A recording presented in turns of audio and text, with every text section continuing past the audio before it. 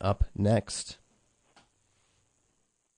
Support comes from you and from the River Reporter newspaper in Narrowsburg, New York, riverreporter.com.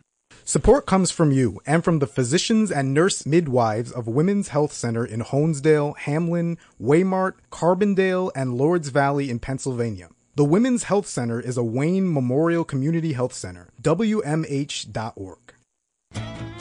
WJFF's fabulous community auction is this Saturday in the ballroom at the Western in Callicoon, New York. Our live and silent auction featuring artworks, design objects, products, and services from local businesses and more. Beer, wine, and refreshments too. Support your community radio station. Doors open at 3, live auction at 5 this Saturday at WJFF's fabulous community auction in Callicoon.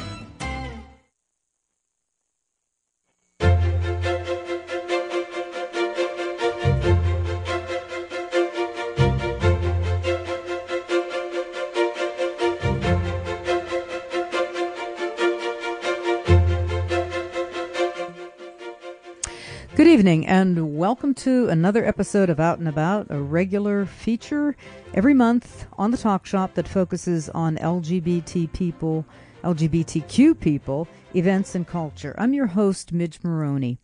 Our guests tonight are two staff members from the National LGBTQ Task Force. Andy Garcia is the Director of Creating Change, and Victoria Rodriguez-Roldan is the Senior Policy Counselor. Founded in 1973, the National LGBTQ Task Force is one of the oldest advocacy groups in the country. We have a lot to talk about, so let's see if we can welcome Andy Garcia and Victoria Rodriguez-Roldan. Are you there, Andy? Yes, thank you for having me. Andy is Midge, and Victoria isn't, so we're going to get the conversation started with Andy right now, and then we're going to get Victoria on the line in just a moment, all right? Thank you. And that's our standby engineer, Brad Mann. So thank you very much, Brad. Okay, so Andy, you are the Director of Creating Change Conference. So why don't you begin by telling the listeners a little bit of the history of the LGBTQ Task Force, because you are one of the oldest advocacy groups for LGBTQ people. And tell us first, why don't you tell us the mission, and then we'll get you to talk a little bit about the history. Sure. Our mission is pretty simple. The National LGBTQ Task Force advances full freedom, justice, and equality for LGBTQ people. Our tagline is Be You. We're building a future where everyone's free to be themselves in every aspect of their lives. As your listeners probably know, despite all the progress that we've made, millions of LGBTQ people do still face barriers in many aspects of their lives, including housing, employment, healthcare, retirement, and basic human rights. So we're training and mobilizing millions of activists across the country. Well, I think it's really important, and I was always one of the believers that never thought when Barack Obama was elected president that we ever were post-racial. And the same thing after marriage equality. I never thought we were post-LGBTQ.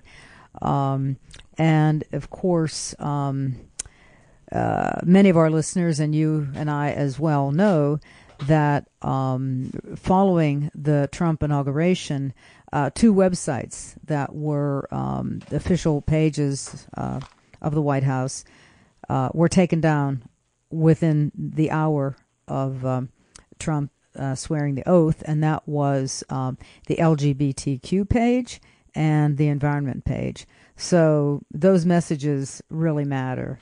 So we know that there's not a friendly White House, and so that makes the discrimination even harder. So I think we might have Victoria with us now. Victoria? We do. Midge, and we're going to try and get Andy back on the phone. I apologize. Did we lose Andy? We did. Okay. So, well, Victoria, are you there? Victoria's here. I am right here, loud and clear. Good, thank you. And please continue to speak up nice and loudly and clearly. I was just saying when we had Andy on that, and he mentioned the task force, very simple mission, equality for all LGBT people. And I said to him, he was mentioning that discrimination certainly exists today in every area, whether it's housing, whether it's employment, and so we're aware of that. And maybe the rest of the country is not. Certainly some people are not. And I mentioned that one of the first things that the Trump administration did when they took office was to remove the LGBTQ page from the official White House page as well as the environment page. Those two pages went down within, I think, an hour of Trump taking the oath. So that's where we are today. We have a less hospitable environment for the LGBT folks. So why don't you tell us a little bit, Victoria, about your role? And I'm going to see if we have Brad back on the line. I'm sorry. We have Andy. Andy, do we have Andy? Are you there, Andy? Okay, yeah, we're all here. together. Fantastic, Okay, guys. so this is great. And Brad has been terrific tonight. We've had a few technical glitches, but he's right on top of it. So again, if you're just tuning in, this is Midge Maroney. You're listening to another edition of Out and About. And we are so pleased to have two guests from the National LGBTQ Task Force. We have Andy Garcia, who is the Director of Creating Change, and we have Senior Policy Counselor Victoria Rodriguez-Roldan. So we're going to start back a little bit again about the history of the task force. So Andy, we just had dropped you, and now if you would just go back and tell us about the early days that the task force was created and the role that the task force has played and continues to play in LGBTQ history. Sure, yeah. So we were founded in 1973, which was 4 years after the Stonewall Rebellion in New York City, which, of course, many consider to be the beginning of the modern LGBTQ movement in the United States. And we are the country's oldest national LGBTQ advocacy group. 1973 is coincidentally the same year I was born. So, the task force is 45 years old. And it's important to remember that in 1973, most states still had anti-sodomy laws in the books, and they enforced them. And being LGBTQ, being lesbian, gay, bisexual, transgender, or queer, was profoundly stigmatized. It was still considered a mental illness. And it was pretty common for parents to send their child to a mental institution if they found out that their child was gay. You're right that it seems like in Stonewall will be 50 years next year, a great opportunity to celebrate, but still, work for equality. And I really like the idea that you mention about how different it was 50 years ago, and even the way progress began then, it was a great challenge because, as you said, the mental illness stigma, so-called, and very, very, very hostile. So many, the sodomy laws you were talking about. So it really was a very different world. Exactly. Yeah, one of the first victories of the task force actually was in 1974, just a year after our founding. Homosexuality was removed as a mental disorder from the American Psychological Association's diagnostic manual. And so that was really a turning point in terms of not only how we viewed ourselves, but how the public at large began to view us. And again, it was our founders, including Frank Kameny, who were instrumental in getting the APA to remove homosexuality as a mental disease. And I'd say really any discussion of the changes in laws and public policies over the past 45 years really need to include the work of the task force, and I'd love to give just a few more examples. I'd like you very much to give some more examples, because I really think that the history is important, because frankly what we are facing right now today is blatant. It really is pretty direct, and I'm talking specifically about hostility to the LGBTQ people, and I think it is most focused aggressively on our transgender brothers and sisters. And but let's go back and talk about some of those examples, because it is not just an unhappy time, but it's a frightening time right now, and we can't say that it's not. Sure. Yeah. So one of the early things that we did was to work to lift the prohibition on federal civil service employment for gays and lesbians. So we actually were not allowed to serve in those positions until the 1970s when we lifted that prohibition. We also really worked with the Democratic Party in the 70s to make it more responsive to our community. And that included in 1977 the first White House meeting with representatives of LGBTQ organizations, including the task force. So that was historic. It was the first time in our nation's history that openly LGBTQ people were welcomed into the White House, and really the first official discussion of LGBTQ rights in the White House. Was that the Carter administration? It was the Carter administration, and in fact, it was arranged with his assistant, whose name was coincidentally Midge. Oh, Midge Decter. Midge Costanza. Midge Costanza. I'm sorry, Midge Decter, in fact, is on the other side of the political spectrum. She was more on the right side. I'm sorry, Midge Costanza, yes. I think she was from the Buffalo region, maybe, but yes, absolutely. So that's nice to hear somebody mentioning names from the past, because you mentioned that you were, 4 years old at Stonewall, and I was, came to the city about 10 years after and came out then right after graduate school. So I'm another generation, but nevertheless, Stonewall was still very fresh in my memory because I heard the stories from people, the eyewitnesses were there. So go on and tell us a couple more examples. That's really good to hear about the Carter administration. I'd forgotten that. Absolutely, yeah. In the 1980s, some of our big focuses were organizing against homophobic violence, which had really spiked during the 1980s, really as a backlash to advances we'd made.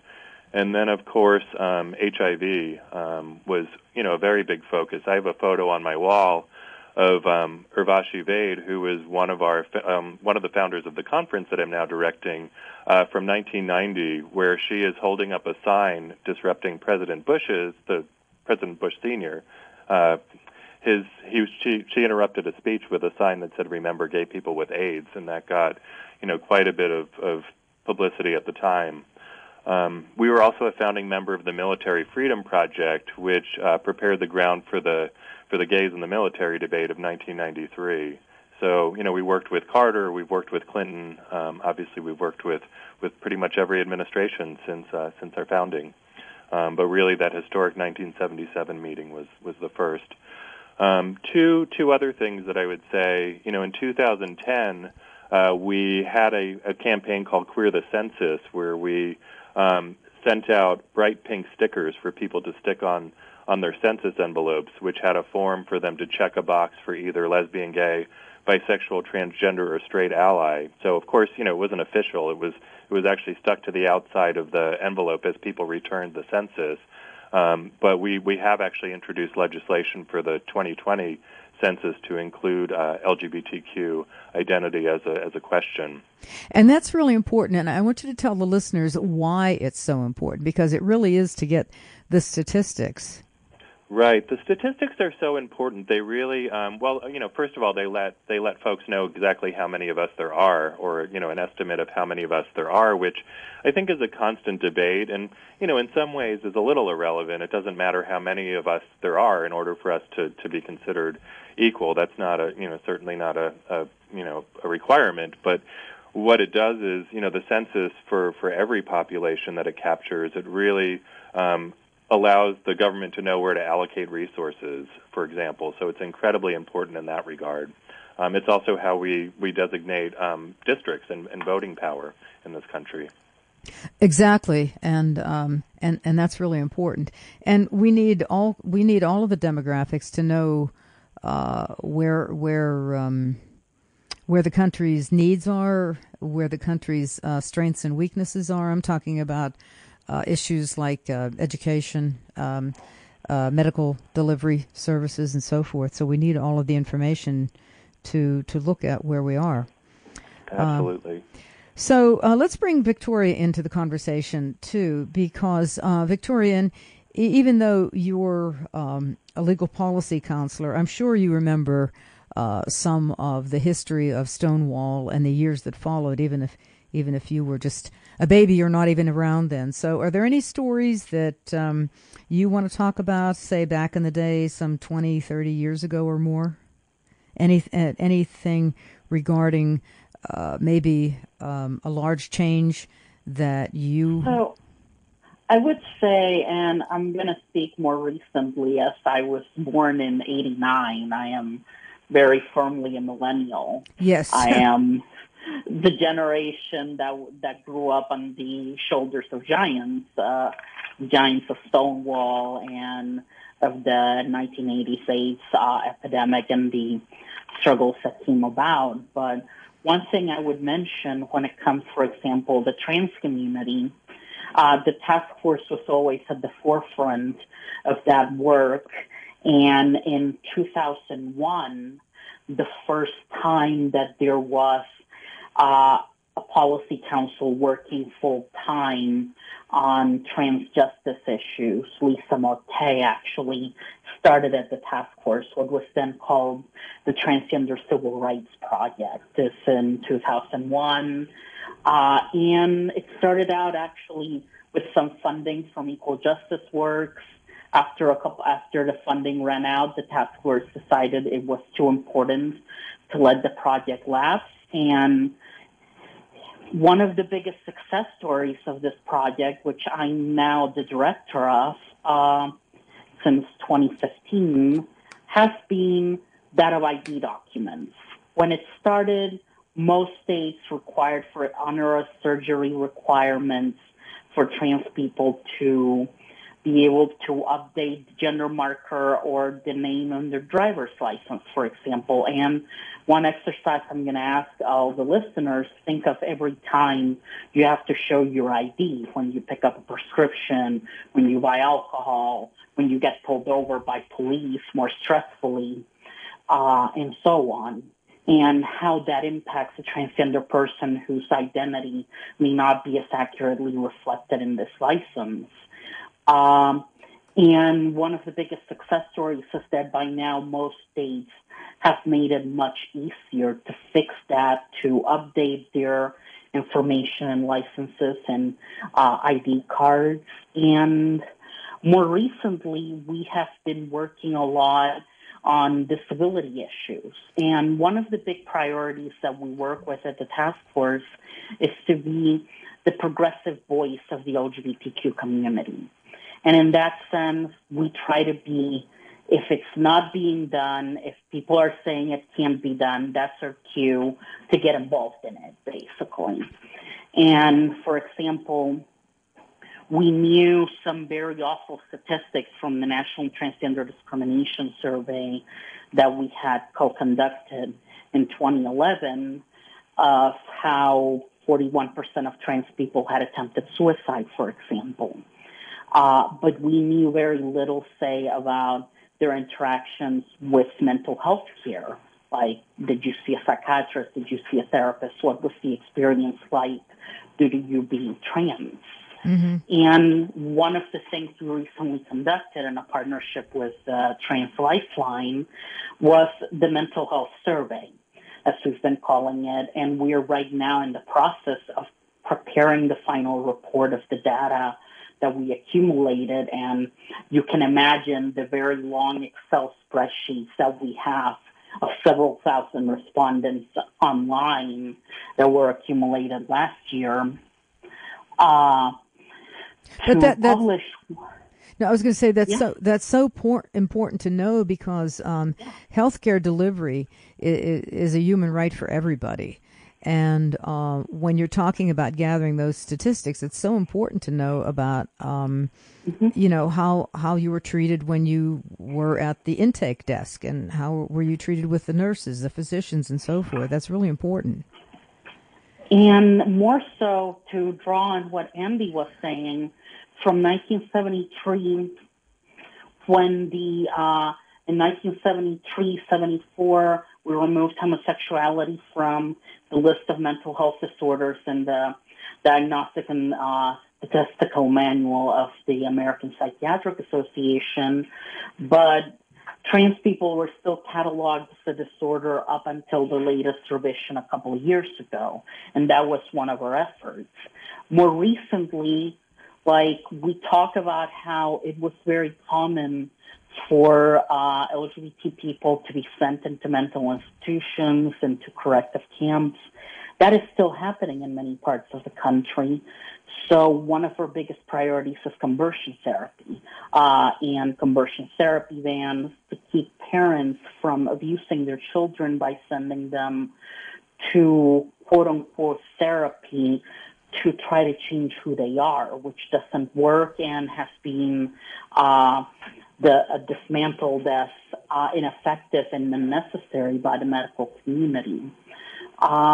And right now, only 14 states ban it. It's legal in New York State. It is legal in Pennsylvania, where we are at broadcasting right now. And to name another example, one of our biggest priorities when it comes to the conversion therapy bans has been, since they have been focused on minors, take out the case of people who are under a guardianship because of their disability but who are over 18, and also include them under these conversion therapy bans. And we're working on that right now in various jurisdictions to make sure that we include that Victoria, in the bans and nobody is left behind. Victoria, I want to make sure that the listeners understand what the conversion therapy is, because you're absolutely right. It's abuse.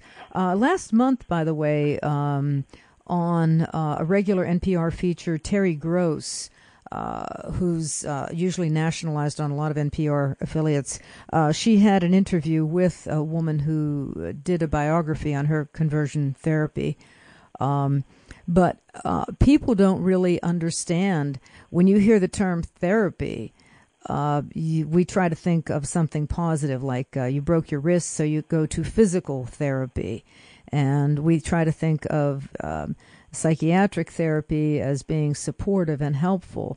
But tell us about some of this conversion therapy, because I don't know that the listeners really understand that it's fairly cruel and inhumane.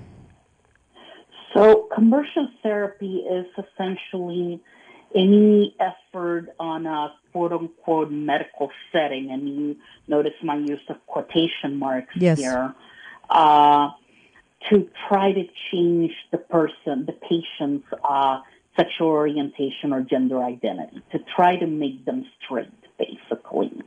Obviously, there is no way to do this. It is assuming still that it is a disease to somehow be corrected or cured, rather than an integral part of our identity to be celebrated and be proud of. And in the process, what leads to is more trauma, more hurtful experiences, where we see parents, especially in religious settings, who will take the child who has just come out to them, or that they learn that the child is trans or gay or bisexual or whatnot, and send them against their will to spaces where, for example, troubled teen camps, where they will be subjected to this supposed therapy to try to essentially pray the gay away. And it doesn't change the sexual orientation or gender identity. What it achieves is to essentially torture and shame the person into believing more that they're bad, that they're broken, and that who they are is a sin, and creating more trauma and abuse, essentially. That is, and obviously that is why in several states it has been rightfully banned as a crime to do it when it comes to minors. It is now illegal in 14 states to perform conversion therapy in people under 18. And currently not so. It is currently legal in New York State and Pennsylvania, where listeners are. So that is essentially, in a nutshell, conversion therapy and why it needs to be banned, essentially. And we should add, it also happens with adults, people over 18, that are pressured socially by their communities, like church congregations, by family members, by people they're financially dependent on, like parents, even if you're over 18, to be pushed into these conversion therapy camps and to be essentially coerced into it. And like I said, more recently, we've been working on including people who are under a guardianship because of their disability, like, say, you have Down syndrome or you're autistic and you're under a guardianship with your parents or guardians, but you're over 18, you can still be legally coerced into this because of your sexual orientation or your gender identity. So we're working for the conversion therapy vans to include this entire segment of the population right now. Yeah, that's really important because I think the average listener, perhaps either gay or straight even, might not remember or even understand how traumatic it can be, especially like for a very young person. Oh no, you can't wear a dress. Oh no, you have to wear you have to wear jeans. You're a boy. You have to wear a t-shirt. No, you can't wear a dress. Or the same thing, the little girl wants to wear she doesn't like the dress. So even just something that seems as simple as clothing can be really traumatizing. It can be humiliating when someone doesn't want to wear the kind of clothes that doesn't feel good on them. I mean, we all experience that. We like some kind of clothes better than others. When we're adults, we're allowed to choose. But with children, that's an issue. But thanks for fleshing out a little bit of that conversion therapy. I want to go back to something, though, you mentioned. We're going to take a break in a couple of minutes, but I want to go back to something you mentioned that's really important, too. I saw an item in the paper recently about the very issue of your gender being noted on your identification, because there's tremendous effort now for voter suppression. And what I read, I think it was in the Times over the weekend, that there were efforts in some states to specifically target trans men, trans women, wanting an identification with them. And if it said male and they were identified female, they would deny them their ballot. And the number was shocking. It was something like almost 70,000 people that they wondered about, just as a number that they were figuring out, just looking at statistics or having some information. If you think about that kind of huge number, and even if you spread the 78,000 over a dozen states, look at the small numbers in Pennsylvania and Wisconsin that changed an election. And so it's just another way of voter suppression by forcing identification cards with gender determination on it. So, yes, that trans people are some of the major victims of voter ID laws, basically. Since they both come from the goal of voter suppression, of people who are less likely to have a current photo ID, and this predominantly impacts elderly people, people of color, and demographics that are more likely to vote Democratic, which is why many Republican legislators have been championing these bills. But it does enormously impact trans people, because when you start to require a photo ID that reflects your name, the name on the ballot, or the gender, and so on, you start to have situations where maybe you have a beard, but the license still says your name is Alexandra, because you haven't been able to afford the attorney and whatnot to go to the courthouse and change your legal name. And that gives an excuse to the ballot clerk, to the elections clerk, elections judge, whichever way it's called in any state, to refuse your ballot, to refuse to let you vote, even though you're validly registered to vote. The same thing goes with gender markers and so forth. And there is both the access to ID documents that reflect the person's identity, like birth certificates, driver's licenses, and all the situations where you have to show them, but by also adding voting to the situations where you have to show an ID document that reflects your identity, where the picture looks like you, and so on, you're making it more difficult to be accessible to trans people. Right. It's a serious issue, the whole issue of voter suppression. But it seems like they're always coming up with one one way or another, whether it's gerrymandering. But anyway, we're going to take a short break here. You're listening to the National LGBTQ Task Force on Out and About. I'm Midge Maroney. I have two guests from the task force, Andy Garcia and Victoria Rodriguez-Roldan.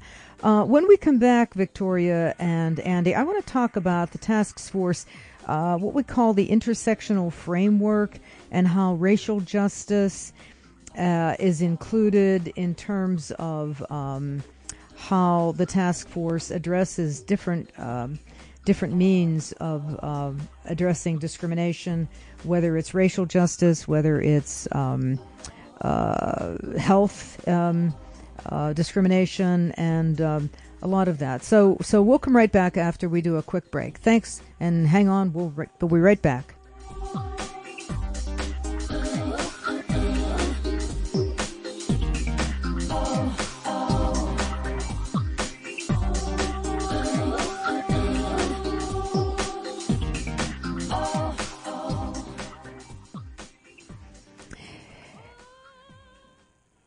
And you are listening to 90.5 FM in Jeffersonville, 94.5 in Monticello. This is WJFF Public Radio, Sullivan County, the Catskills, and northeastern Pennsylvania. We also are streaming live at wjffradio.org. I'm Midge Maroney. This is another episode of Out and About. And we're so pleased to have guests from the LGBTQ National Task Force. We have Andy Garcia, who's a senior policy counsel, we have Andy Garcia, who is the director of Creating Change, and we have Victoria Rodriguez-Roldan, who is a senior policy counselor. So we talked a little bit about the task force history. I want to talk about the approach of what the task force calls intersectional framework. I want to talk about some issues of racial injustice and gun violence, the issue of people of color, violence, so let's talk about how that works. Like the racial justice, maybe we can look at some commonalities, such as trans women of color seem to be the greatest group of the LGBTQ family that suffers the most violence and discrimination in our society today in America. So I think both GLAAD and the Human Rights Campaign have pointed out that there's really an epidemic of violence against trans people that's been growing since about 2012, more than 5 years it's been going on.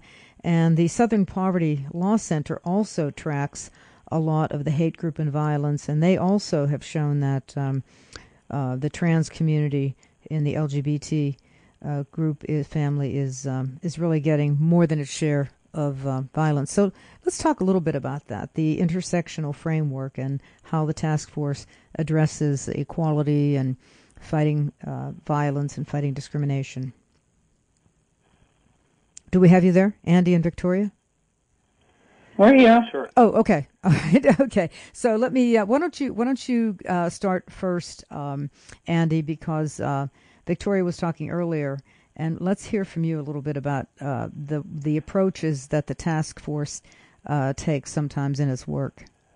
Sure. I will actually kick it to Victoria because this is much more her area of expertise. Okay. So Victoria, let's talk a little bit about the approaches then with the task force roles in changing public policy or cultural awareness, acceptance, and so forth.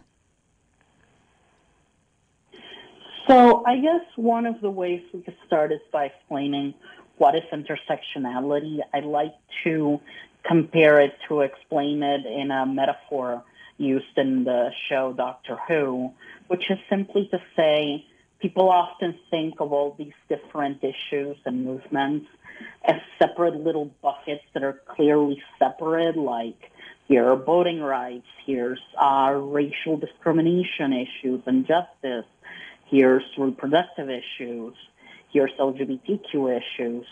But in reality, it is more of like a single big ball of wibbly-wobbly, activisty, whiny stuff, basically. since we need to see them as intersecting, as weaving together, and you cannot tackle one without tackling the other. Audre Lorde said, major LGBT rights icon, said that we cannot lead single-issue lives. We cannot do single-issue advocacy because we do not lead single-issue lives. And that is an integral part of what intersectionality means. It means when we do our work that, for example, we need to think of how the policies we work on affect, say, LGBTQ people with disabilities, which is why we talk about guardianship and conversion therapy, or how it impacts LGBTQ people of color, which is why we talk, for example, about issues around policing, around criminal justice, and so on, how it impacts LGBTQ people and families, which is why we have an entire project around reproductive justice, or how it impacts how we talked about earlier about voting and access to the ballot, which is why we have the entire democracy initiative. So we need to see essentially, or when we talk, for example, policing, LGBTQ people are more likely to be targeted by police or the victims of hate crimes. We talk about sex work because trans people are more likely to have to resort to criminalized forms of making a living. Same with drug legalization and decriminalization and so forth. So it is about, when I said being the progressive voice of the LGBTQ movement, of also acting in all the spaces that impact disproportionately LGBTQ people, if that makes sense, of seeing how it impacts all the most vulnerable within the LGBTQ community, because LGBT people do not live in a vacuum. They do not get to choose which identity are they going to wear when they go out, like you choose which dress to put on that morning. So, yeah. Well, one issue I think I'd like to talk about, because I think it's a great example of the concept of intersectionality, how it doesn't, one issue is related to the next issue is related to the next issues, and they're really inextricably linked. And what I found when I was looking at some of your policy issues and series is the one on gun violence. And as a matter of fact, one of the early guests that we had on Out and About when the show was just beginning about 3 years ago was Gays Against Guns. And that was in response to the Orlando massacre. And so gun violence became really a very important aspect of the Pulse nightclub shooting of LGBTQ life, because everybody went there just to have fun and dancing, and then they were being shot for being who they were. And so there was a very strong response by, I think, many areas of the gay community against gun violence. And it looks like the task force was really concerned with calling attention to certain matters. And when we saw Parkland last February, 2 years after the Pulse nightclub shooting, it was some of the same issues that came up, that their background checks were not in place, the easy use of rapid-fire weapons, and so do you want to talk at all about that as an example of where our interests coincide with everybody that wants to be free and safe? Yeah, to one extent, the very gun violence prevention memo that you read, and we saw it came about in the aftermath of Pulse, the Pulse shooting, as we mentioned. And one thing you mentioned, everyone went there to have fun. Everyone went there also because it was a safe space for them, where you weren't going to be judged, where many people were not out to family. There were victims whose parents learned about the shooting, about their son's or family member's LGBT identity when they got the call from police looking for next of kin, basically. So it was a safe space. And there's a reason why Stonewall happened in a bar, basically, because they have been historically safe spaces for the community. When it comes to the gun violence prevention advocacy that we've been engaging in, it came about after polls. There was many LGBTQ advocates got into the bandwagon of, we need to do something about gun violence that impacts the community. This is a big issue for LGBTQ people because we're more likely to be victims of gun violence and so forth. And the task force had a discussion of how can we bring this about in a genuinely progressive way, because we were concerned how mainstream gun violence prevention advocacy often singles out people with disabilities when it comes to stigmatizing mental illness, despite the fact that people with mental illness are, if anything, more likely to be victims of gun violence rather than perpetrators. It often supports policies that are racially biased, like the no-fly list, which shouldn't be used to deny someone, for example, of ice cream, let alone board a plane. And we question, we need to create our own brand of what does it mean to be both progressive and for gun violence prevention, and for, as our board of directors stated, an America free from gun violence, basically. And some of that advocacy included focusing, for example, what did that look like? Talking about police-perpetrated gun violence, for example, and how LGBTQ people are more likely to be impacted by this. It involved talking about guns specifically and not about mental illness and going after that. It involved discussing issues around how domestic violence, many people with domestic violence records can still access guns, but we're too focused on racially motivated, racially biased projects like the no-fly list. So that is essentially what brought about a lot of the memo that created the gun violence prevention document. It was what does genuinely progressive gun violence prevention advocacy look like? Not just, being basically conservatives with a grudge towards the NRA, as I said. Right. But how do we make it genuinely intersectional? Yes, that's important. I want to change directions a little bit here, too, because I want to bring Andy in to talk about creating change. And Andy is the director, and that's an important part of what the task force is about. So, Andy, why don't you, and if you're just tuning in, this is Out and About. I'm Midge Maroney, and our guests are from the National LGBTQ Task Force.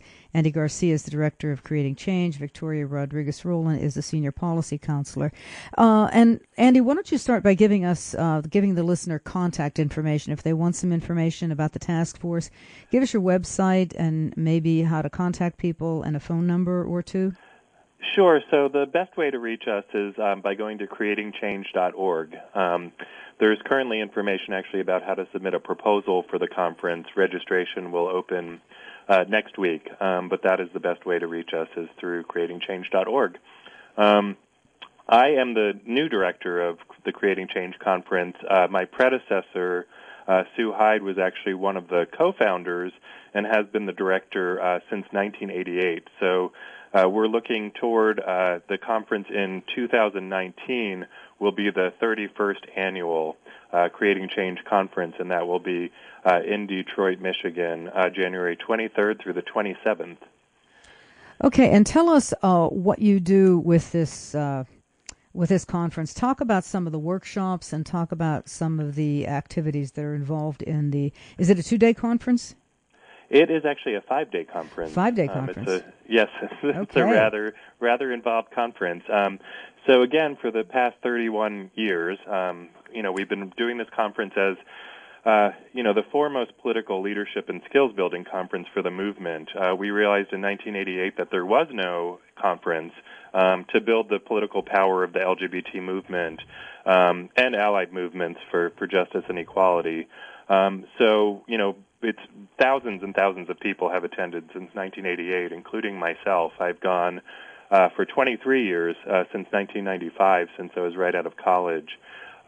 We get about 3,500 to 4,000 people each year, which is, the largest LGBT conference in the country.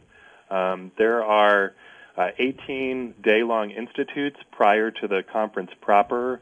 There are 24 trainings that we call Task Force Present that our own staff coordinate and facilitate. There's approximately 300 workshops, so it's a pretty packed. It's a pretty packed conference. There are also 3 keynote plenary sessions. The topics are vast. I mean, they fall into roughly kind of 7 major content areas. Some of them, activism, advocacy, and organizing. Some of them are more geared towards community and identity. Our democracy work, so again, like our census work and our voter engagement work. Equity and justice, so not just racial justice and disability justice, as Victoria talked about, but really dismantling all oppressive systems and replacing them with opportunities for all people. We do a lot of faith and spirituality work as well at the conference, in addition to health and healing, and then, of course, movement building and organizational development, which really focus on the skills that organizations and individuals doing this work need. The topics are just incredibly broad, everything from college organizing to criminal justice, immigration issues, really everything that constitutes a very broad social justice movement, which the task force, as your listeners have heard, is very committed to. So you said the registration will open in a couple of days for the 2019 Creating Change. And what dates will it be available? I mean, what dates is the conference? The conference is January 23rd through the 27th, and we are very excited to be in Detroit. Okay. So the 23rd to the 27th, and again, the contact is creatingchange.org. All right. Yep. Okay. And it really is a magic space. So, there are 2 elements to the conference. One of them is very centered on learning, so skills and knowledge and attitude, but also really helping people connect. So for many people, it's the first time that they've ever been in a space. We basically take over an entire hotel, and it's really, for a lot of people, the first time that they've connected with that many people, with nearly 4,000 people. And I can just say for myself, as a participant for 23 years, it really was, life-changing and life-shaping. I mean, so many of us who have been to this conference really, identify it as the reason that we do this work. It really feeds us, and it educates us, and it allows us to connect and network with people. There are so many kind of spaces outside of the workshops and the plenary sessions offering support and opportunities for people. We're great about, making sure that we accommodate everybody's needs, whether that's, financial or disabilities or, really anything that allows someone to be you, as our tagline would suggest. Okay. You mentioned, I think, voter access or voter rights. And so we're just about 2 months away from a really important midterm election. Can you talk a little bit about some of the workshops, what people were talking about in terms of voter registration or even incidents of disenfranchisement or what might expect? We talked with Victoria a little bit about the issue that voter suppression via requiring IDs. And the idea that someone's old driver's license might not match, who they are in gender today, as the picture is a couple of years old, and the designation, whether it's male or female, is no longer valid. So, did you address any issues like that with regard to voting and voter suppression? Definitely. Yeah, so I mean, we're very much focused on building political power. That is really central to the conference. And there's so many different ways that happens. So we really support grassroots activists who are doing work, at a very community-oriented level, all the way up through, federal policy work. So, and everything in between, including really important municipal work and state legislative work. And all of those issues that Victoria was talking about have different components of that. So there's obviously the public education that comes along with educating voters about what the issues are. So, for example, I love the example of conversion therapy, working with state legislatures as well as local municipal governments. Those bans on conversion therapy for minors are happening at both the municipal level, the city and county level, as well as the state level. It really requires, folks doing that, having the tools to do, for example, in-depth canvassing, going door to door and explaining issues to people.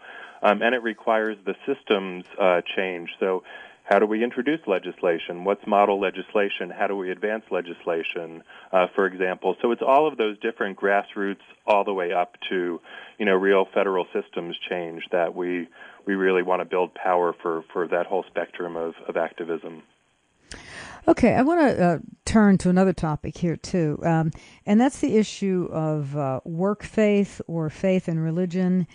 And there was something really distressing in the news recently with Attorney General Jeff Sessions announcing that there would be a religious task force, religious liberty task force. That was something that the 2017 DOJ memo under the Trump Justice Department had sent out. And now Attorney General Sessions very recently said that, for example, that they want to make sure that no religious groups will be threatened with their nonprofit status if they go out and campaign or lobby on behalf of certain political candidates. Now, that really is not allowed under the Johnson Amendment, which I'm going to remind listeners I'm not an attorney, but the Johnson Amendment regards that churches can't be used for public advocacy. The minister, the rabbi, the imam can't say, vote for this candidate because they're the best for us. But now Attorney General Sessions is trying to enforce this policy called religious liberty, meaning that religious organizations, if they call themselves religious organizations, they can actively lobby on behalf of political candidates. So it's really important to point out that religion, in this regard, they're saying religious freedom, but it's really an excuse to allow discrimination against LGBTQ people. And I would just really emphasize that this has been happening at the state level for years now. There are, I think, 6 states, and Victoria, correct me if I'm wrong, that allow even state-funded adoption and foster care agencies to deny placements to same-sex couples or really anyone that they deem incompatible with their quote-unquote religious beliefs. But what that's really doing is just, again, this many years long discrimination against LGBTQ people that somehow were, not capable or competent as parents, for example, which is just patently untrue. So this has actually been happening at the state level for years now, and this is just kind of culminating in this task force. Well, it seems they're doing the same religious attack for marriage equality. It's the same thing. One state challenges, and then the next state. And right now we have the Masterpiece cake situation. That's with out in the state of Colorado. I think it was the Denver Civil Rights Commission declared that this Masterpiece cake had to provide a cake for a gay wedding, but they were discriminating, and so it goes up to the Supreme Court, and then a kind of very narrow ruling says, well, oh, never mind. And then there's a similar case being challenged, I think, called Arlene Flowers, and that's several cases that have to do with discriminating against LGBTQ people. I think it was a lesbian couple that wanted flowers for their wedding, and there have been a couple cases that have merged with that, and I think right now that's been sent back to a lower court.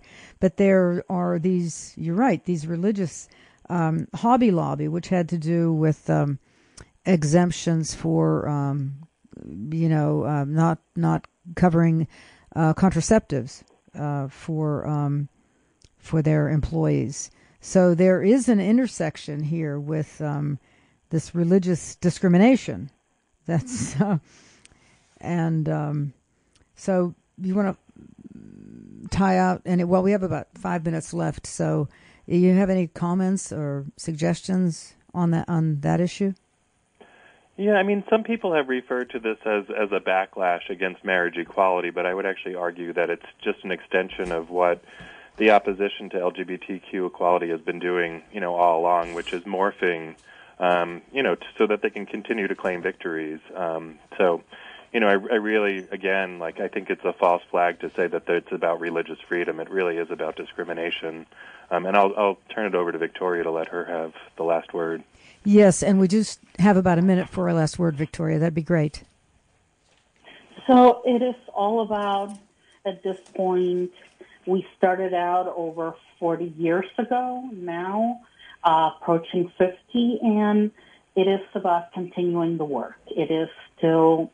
We still have a lot of work to go. As you said at the start, we are not in a post-LGBTQ society. We might not be in our lifetimes, but our mission as advocates is to try to work ourselves out of a job, essentially. So, and I like to say that my goal as an advocate is for a world where no one has to feel afraid when they look themselves in the mirror and say, I'm queer, basically. Well, we've been so happy to have you and so lucky to have you. This is Midge Maroney. Our guests today have been Andy Garcia, who is the chair of the Change. I'm sorry, I'm messing it again. The Creating Change. Creating Change, and it's creatingchange.org is how you can find it. And Victoria Rodriguez-Roldan is policy counsel, and they're both with the LGBTQ task force. So thank you so much for joining. There's so much talking about. I hope you'll come back on again. Maybe after the election we can talk about some more issues. But it's been great having you. Thanks for all the information. And this hour's flown by. Thanks a lot. Thank you. So I have one PSA that I want to share with you as we get to close out the show. The Triversity Center for Gender and Sexual Diversity, located in Milford, Pennsylvania, has announced a performance by Virago. That's on Friday, September 7th at 8 p.m. They're located at 120 Reuben Bell Drive in Matamoros. Information at Cindy at udglbt.org. Triversity is a 501c, a nonprofit, and they're in our Upper Delaware. So for the Talk Shop, this has been another episode of Out and About. I'm Midge Maroney. Our music is by Cindy Rickman, and we are so grateful for Brad Mann stepping in and being our engineer tonight. So we have some nice weather coming up, and so yes, we're getting through all of this rainy season. Thanks a lot, Brad. Okay, and good night, everybody. Bye-bye.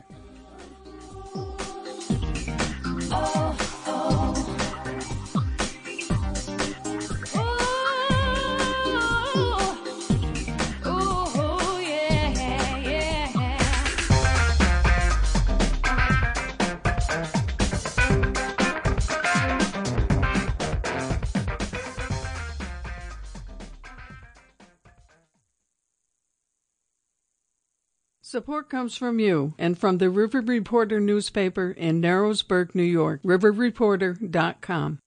Support comes from you and from the physicians and nurse midwives of Women's Health Center in Honesdale, Hamlin, Waymart, Carbondale, and Lords Valley in Pennsylvania. The Women's Health Center is a Wayne Memorial Community Health Center, WMH.org. And this is WJFF Jeffersonville and W23388H Monticello. Public radio for Sullivan County, the Catskills, and Northeast Pennsylvania. Community supported for over 25 years.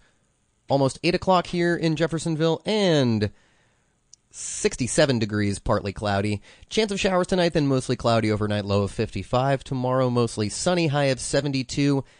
And that forecast continuing into tomorrow night, mostly clear, low of 53 overnight. Friday, Saturday, and Sunday, all highs in the high 70s, lows in the mid-50s at night. Sunny all weekend. Keep your shorts on. Summer's not over.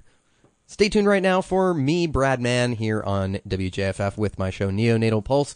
All new, brand new music for the next 2 hours. Stick around for it right now. Support comes